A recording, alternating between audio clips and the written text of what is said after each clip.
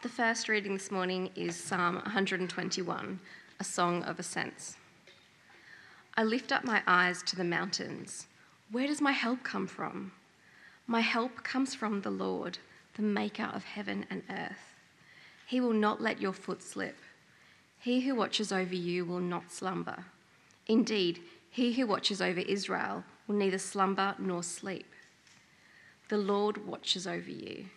The Lord is your shade at your right hand. The sun will not harm you by day, nor the moon by night.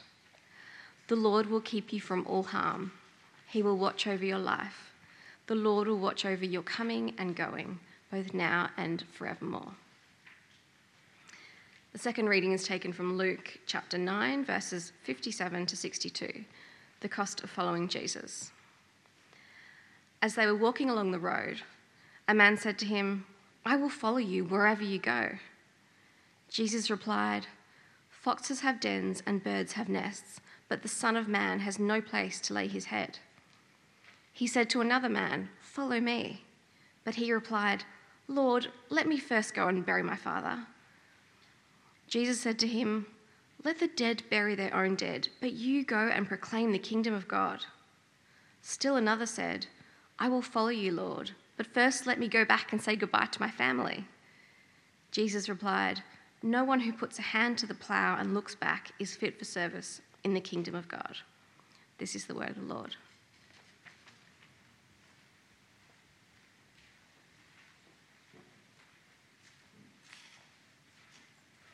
Good morning, I'm Beck, and this January we're looking at Luke chapter 9 and 10, watching and listening to Jesus as he journeys towards Jerusalem with his disciples on mission. And we're preparing ourselves this year to embark on mission as we plant a church in Fairfield and revitalise our congregation here in Clifton Hill. So this is helping us to think and prepare. But I will tell you straight up that in all my years of ministry and ministry training, I have never heard someone recommend speaking to people this way that Jesus does in the passage here today if you want to persuade them to come and follow him. It's pretty negative, isn't it, the stuff he says? If it was me, if I were Jesus on the road that day and I was travelling towards Jerusalem and I'd just been rejected by that village we saw last week, the Samaritan village, and someone came up and said, I will follow you wherever you go, I'd say, that's awesome. Come on. Come on, here's the itinerary. Let's give you a complimentary T-shirt. Join us. You're welcome. And those second and third people, they've got families to say goodbye to and a father to bury. I'd be saying, oh, yeah, that's big stuff. You go do that and then catch up with us. We should be there by then and maybe we'll see you down the road. But Jesus is not like me. He's actually way more loving than I am and insightful. Jesus sees what's going on inside of us and he speaks the truth we need to hear directly to our hearts. He doesn't hide anything. And so what he says here today to these three people is this. He says, following me is hard, but it's the most significant thing you'll ever do, so don't miss your moment. There is nothing more important than belonging to and advancing the kingdom of God. It's what he said to them then, it's what he says to us today, and what we're to say to others when we share Jesus with them. Let's look at the first person. I will follow you wherever you go. Jesus says, okay, just as long as you know that you are following a homeless man. See, even the wild animals have greater comfort and security than Jesus did in this world. Foxes have dens and birds have nests, but the Son of Man has nowhere to lay his head. I think Jesus sees that this first person is a bit like his other disciples, excited to get on board with the Jesus who heals, who casts out demons and teaches about the kingdom of God coming. But it's important to know what to expect if you're going to join Jesus in this, because he never promises prosperity or comfort on the journey. He can't do it because he doesn't have any to give. Jesus' own story goes like this, that even though he was God's son, mighty and powerful, creator of the universe, he gave up his status and riches and came into the world as a baby born into a humble family. We just thought about this over Christmas. Then he grew up in a small town. He learned his father's trade. He was a working class man. But even this he gave up and went on the road, proclaiming the coming kingdom of God, ministering to the sick, the outcasts and the poor, and finally dying on a cross. He didn't have a home to call his own. He never got married or had kids. He never owned anything of any consequence. And he never promised his followers that they would be any better off than him. It sounds hard to follow Jesus. But if you get this, it's also incredibly liberating.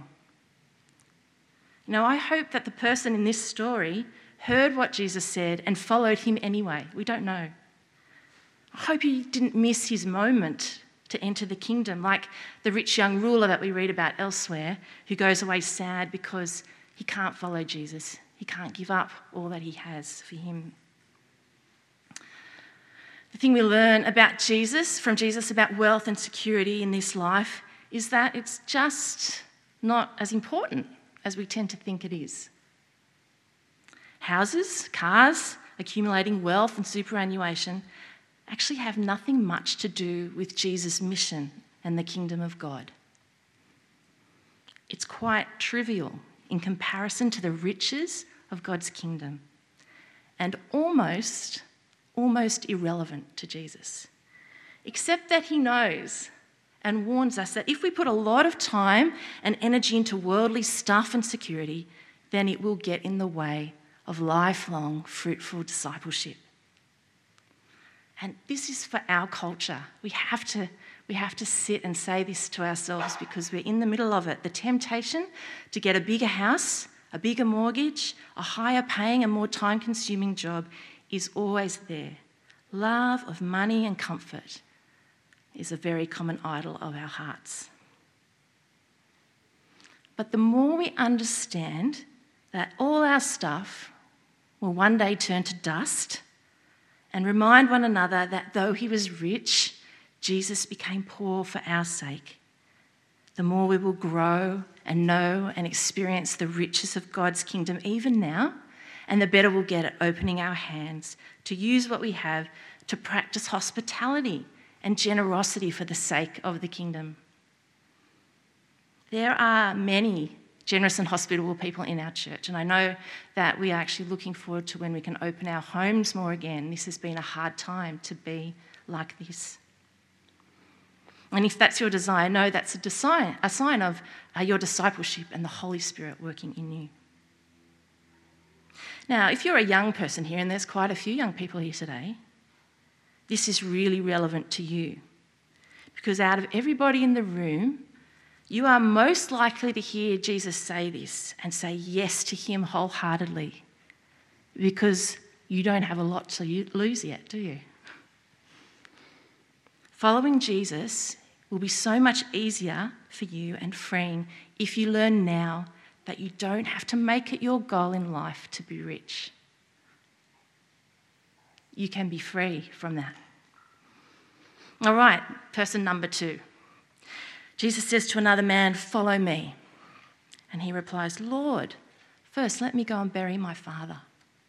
And Jesus says to him, "Let the dead bury their own dead, but you go and proclaim the kingdom of God." There's been a lot of speculation about what's going on here, because what Jesus says is actually really shocking, isn't it? Has this man's father really just died and Jesus is responding to him like this? I think it's possible. But some people say, surely if the man's father just died, in the Jewish culture he wouldn't be out and about and listening to Jesus. Maybe he died earlier and there's still these things going on. Or maybe some people speculate his father hasn't died yet, but the man sees that it's his responsibility to care for him, for his parents, until they die, and that that's more important than following Jesus at this point. It actually doesn't matter what the scenario is. I think we can all agree, first of all, that to bury a parent is a significant obligation. There might be nothing more important or sacred that you can do in this world. And this is exactly what Jesus is making a point about. Because whatever the most important thing that you can think of to do in this world, it will never be as important as proclaiming the kingdom of God. See, this man calls Jesus his Lord and then makes an excuse all in the one breath. Did you notice that? But if we call Jesus Lord, that is to say that we submit to him and his rule. Our first allegiance must be to him and the kingdom of God where he reigns. And the kingdom of God has a different view of many things, including family and death. Now, I don't think that Jesus is anti-family. And you only have to remember at the end of John's Gospel when Jesus is dying on the cross, how he sees his own mother weeping and hands her over into the care of his disciple John. Even in his death and pain, he cares for his own mother. But there were times when Jesus prioritised other people over his family. You might remember the time that Jesus' mother and siblings come to see him, and Jesus was teaching a group of people, and someone urged him, to come and see your family, they're outside. And Jesus says, my mother and siblings are the one who listen to me and do the will of God. What he was saying was, this is more important now. This is the thing to do. To proclaim the good news to others was always Jesus' first priority. And so Jesus tells the man here to proclaim the kingdom of God instead of burying his own father. You go, get the word out that God is doing something new, that Jesus has come to bring eternal life for those who are perishing. That is the message of the kingdom of God. It's a reversal of death message that people need to hear. Well, friends, we are all destined to die. In this world, death is final. But in the kingdom of God, death is not the end of the story. Jesus, on the road, speaking to this man, knows that he is going to Jerusalem to die himself, but then to rise again 3 days later, so that whoever believes in him, follows him, entrusts themselves to him, might have eternal life as well. For Jesus, death is not the highest priority because it's not the end of the story. To proclaim the kingdom of God and the good news of eternal life is the mission of Jesus, of all of Jesus' followers, even for us today. This extraordinary message of hope has still not reached all who live. And I think part of what Jesus is saying is when you die, it's too late. But go tell those who live. And perhaps because we've been suffering through this pandemic, there are people in our wider community who are much more open to hearing this message of hope than they have been before. And so we must not miss this moment either, to proclaim the kingdom into people's lives or to receive it ourselves if we've been delaying. Not many of us will have to choose Jesus over family in the way that this man specifically did. But some of you here have decided to follow Jesus, knowing that it goes against what your family believes. That's made some of your life choices look really foolish and strange to your loved ones, and even cause them offence or concern. And that is not easy. But when this happens, know that you have heard what Jesus says here and obeyed him. And think also that ever since Jesus died and rose from the dead, many of his disciples throughout time have left homes and families to go and advance the mission of Jesus. Think of Tim and Olivia Mulheron, who aren't here today, but they know I'm going to speak about them. Soon they're going to take those 4 little boys and go and live in Cambodia for the purpose of serving God. And they go knowing full well the cost. They both grew up in missionary families. and they're no stranger to pain and suffering. They go knowing that they're going to miss out on milestones and significant family events, even deaths and burials, all for the sake of the kingdom of God.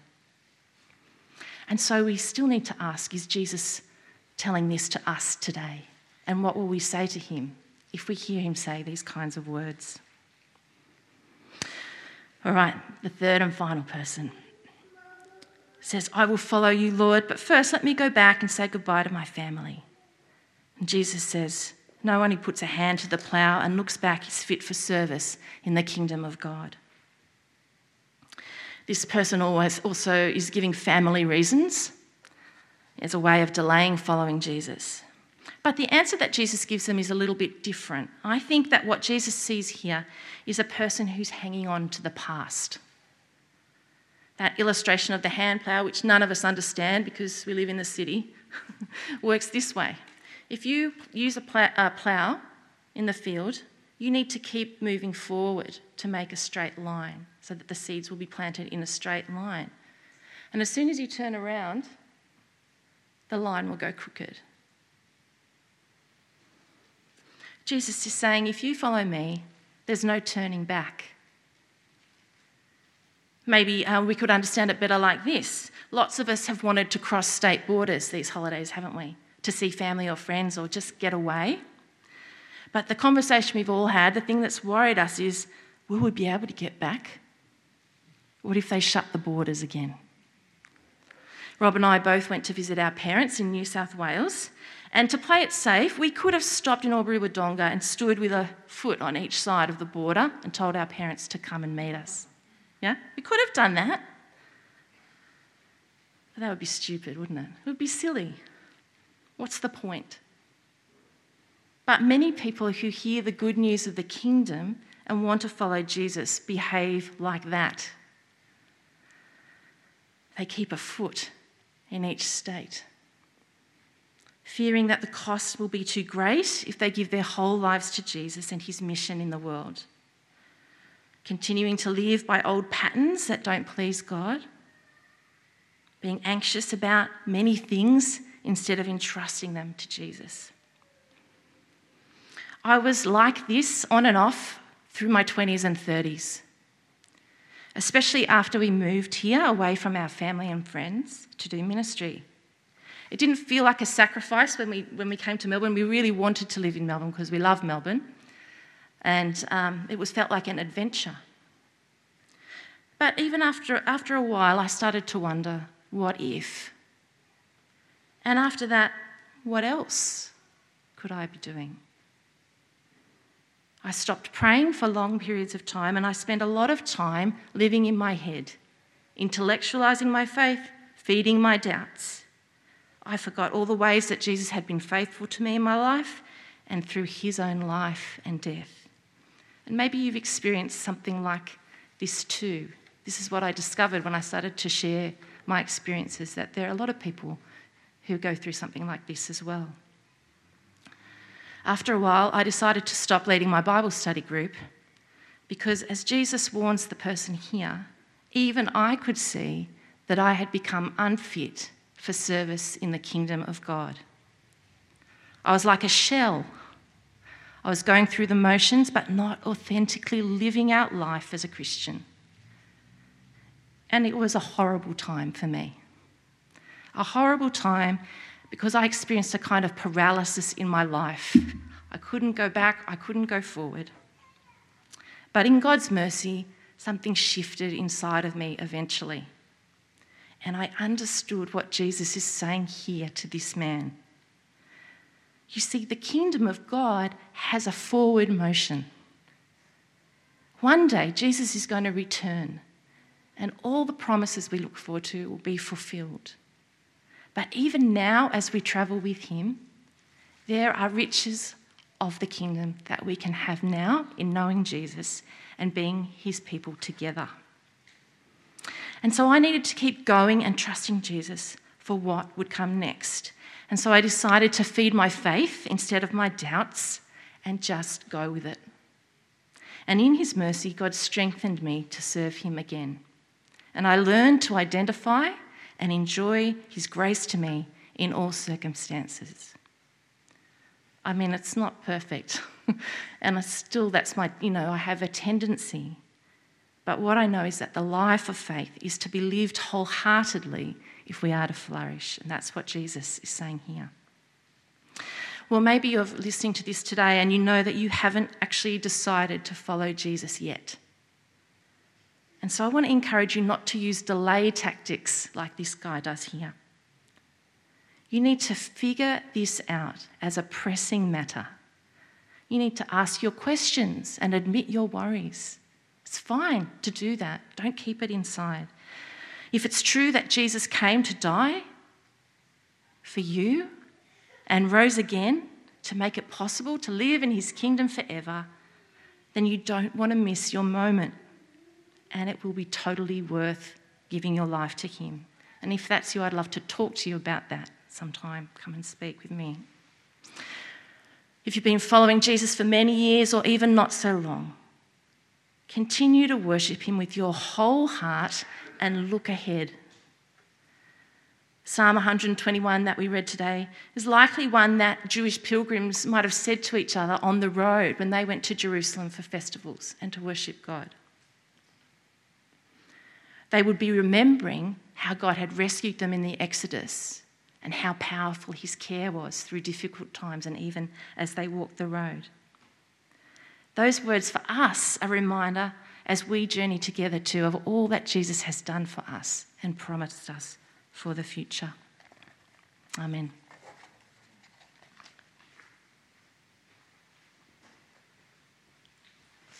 Thanks, Becca. Great challenge. Mission. That's what it's all about. Let's stand and we're going to say the Apostles' Creed together. Please stand.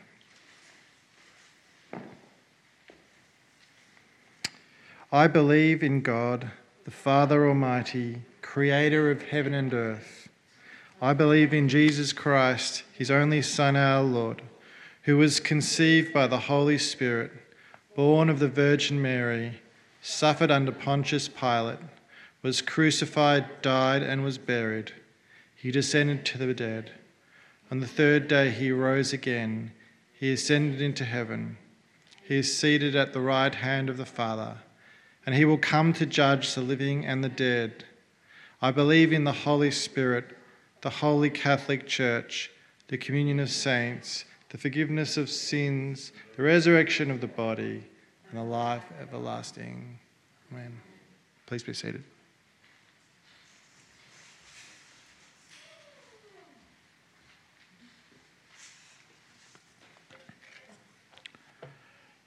Let's come together in time of prayer. Let's pray. Blessed are you, God our Father, creator of the universe and everything in it. You have blessed us once again this past week, and above all, you have enriched our lives through your Holy Spirit. We thank you for another week of blessing, and above all, we thank you for the greatest blessing of all, a restored relationship with you and eternal life through Jesus Christ. We thank you for hearing our prayers today, corporately and individually, and we thank you for the gift of prayer that we can share with you and talk to you. O Lord, we recognise our weaknesses as people, and this morning we ask for strength through your Holy Spirit to continue following you faithfully. Help us to seek your direction and draw on your wisdom daily as we go about our lives serving you. Keep us from distraction and help our hearts to remain focused on following Jesus and advancing the kingdom. Remind us daily that you are always near us, that you are watching over us. Lord, help us to grow in faith and in trust as we step out in extending the kingdom of God in our own lives and in the communities that we live in. Help us, Lord, not to miss the moment to serve. Thank you, Lord, for our church community this morning. We pray for each and every one of them who belongs to this community. We especially want to pray for two of our members, Laurel and Anthea, who are both coping with serious illness. We ask that you would bless them with a sense of peace with the knowledge that you are close and with the healing in their bodies. Through your Holy Spirit, may they be filled with your grace and your comfort. We thank you, Lord, too, that we have plans within our community to grow. We pray for the plans to plant a new congregation in Fairfield. Give our council and those in our leadership wisdom as they take each step and as they progress this project. We really do look forward to the launch of the new congregation in Fairfield and the rejuvenation of the Gold Street congregation. We thank you, Lord, for this opportunity to extend your kingdom in this way and to grow your church. We pray for all of our families who are part of this church, those who are away on holiday. We pray for their safety, especially on the roads as they travel. Keep them well and safe, and Lord, in due time, may we all be together again. We pray, Lord, for their activities too, and especially with the recent spate of drownings. We pray that people will be safe as they holiday near the beach. We pray, Lord, this morning for our mission partners as well, and we give you thanks for the blessings and opportunities that you've given them to reach out and to share the good news of Jesus with those within their communities and to whom they've been called to minister. We pray for Rob Miller and the Melbourne Uni Christian Union team. We pray for a blessing on that ministry as they look forward to starting again soon as the new year dawns. Lord, give them many opportunities to reach out to people in new and creative ways at Melbourne Uni and in all the other unis where the Christian Union is active. We pray for Lauren Moore in France, and we thank you for the opportunities you've given her to reach out. We pray for her ministry with Pioneers, and we pray, Lord, you would give her new prospects, new opportunities, new people to meet and to share with, and ultimately to share the gospel with. We pray for the mission of Pioneers as it plants churches all around the world. And we pray for Tia. Lord, we thank you for their work. We pray that you'll continue to bless their efforts as they extend help and love to those in impoverished communities around the world, and also as they work to help communities that are struggling with climate change at the moment. We ask, Lord, that you would provide these mission partners with opportunities and assure them of your presence as they minister, and assure them also of our prayers for them as they work. As we look further afield, we pray for communities here in Melbourne in Australia, and at the moment we pray for so many of them that are affected by COVID.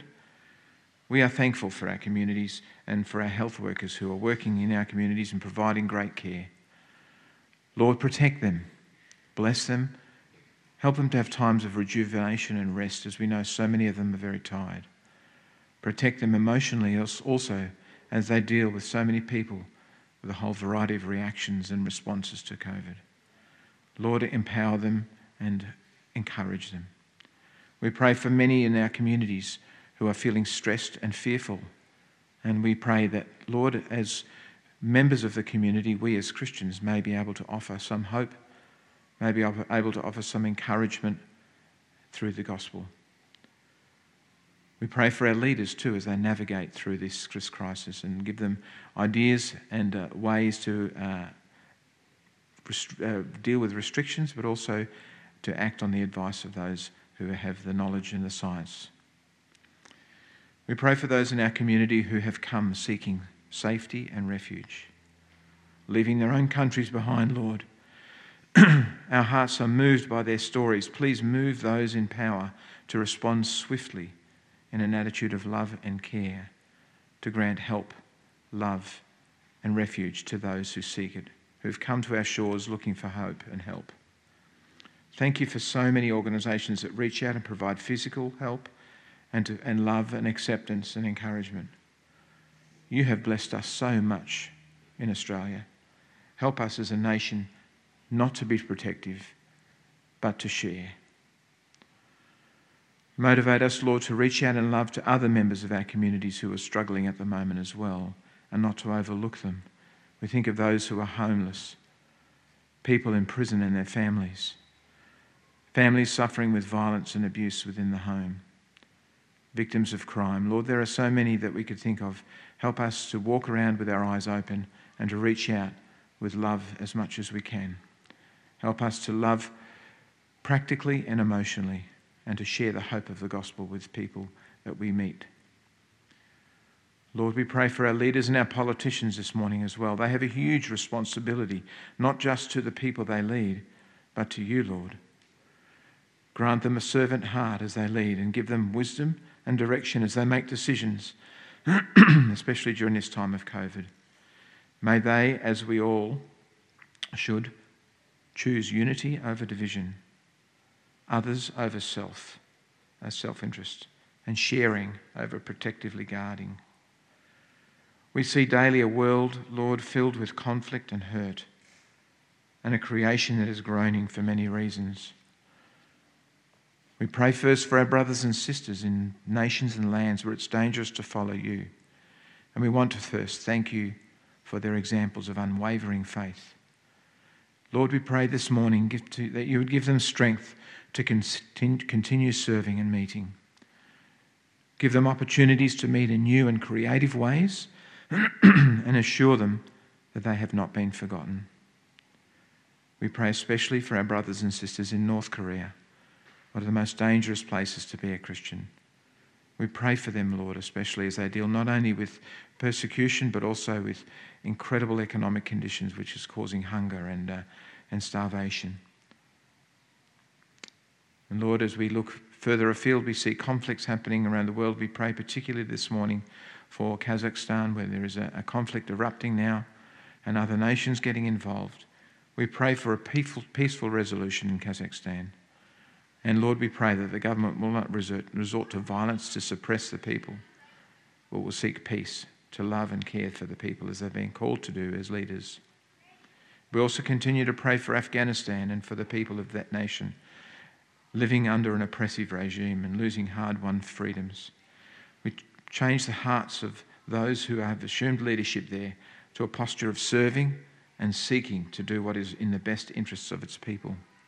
Lord, it may seem impossible, but we know you can change hearts. And so we pray for that, for change of heart of those in leadership.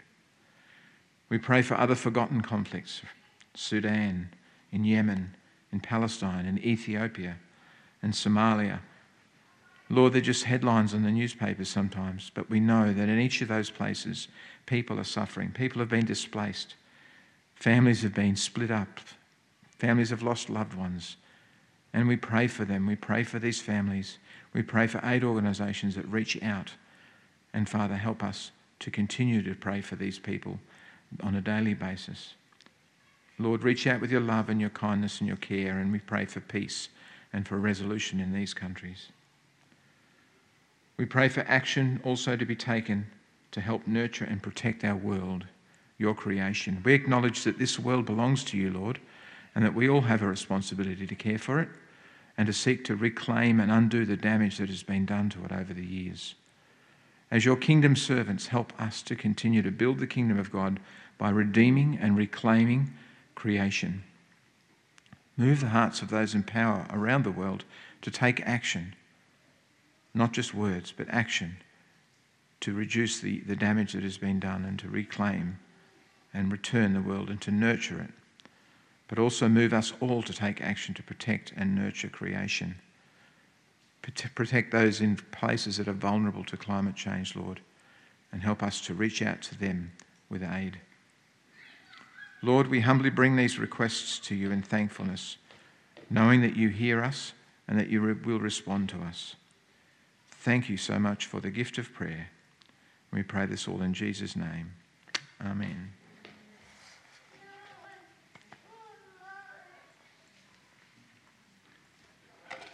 Let me pray for the offering in our church. Heavenly Father, you have given us riches beyond measure. We can only return a fraction of all that you have given us.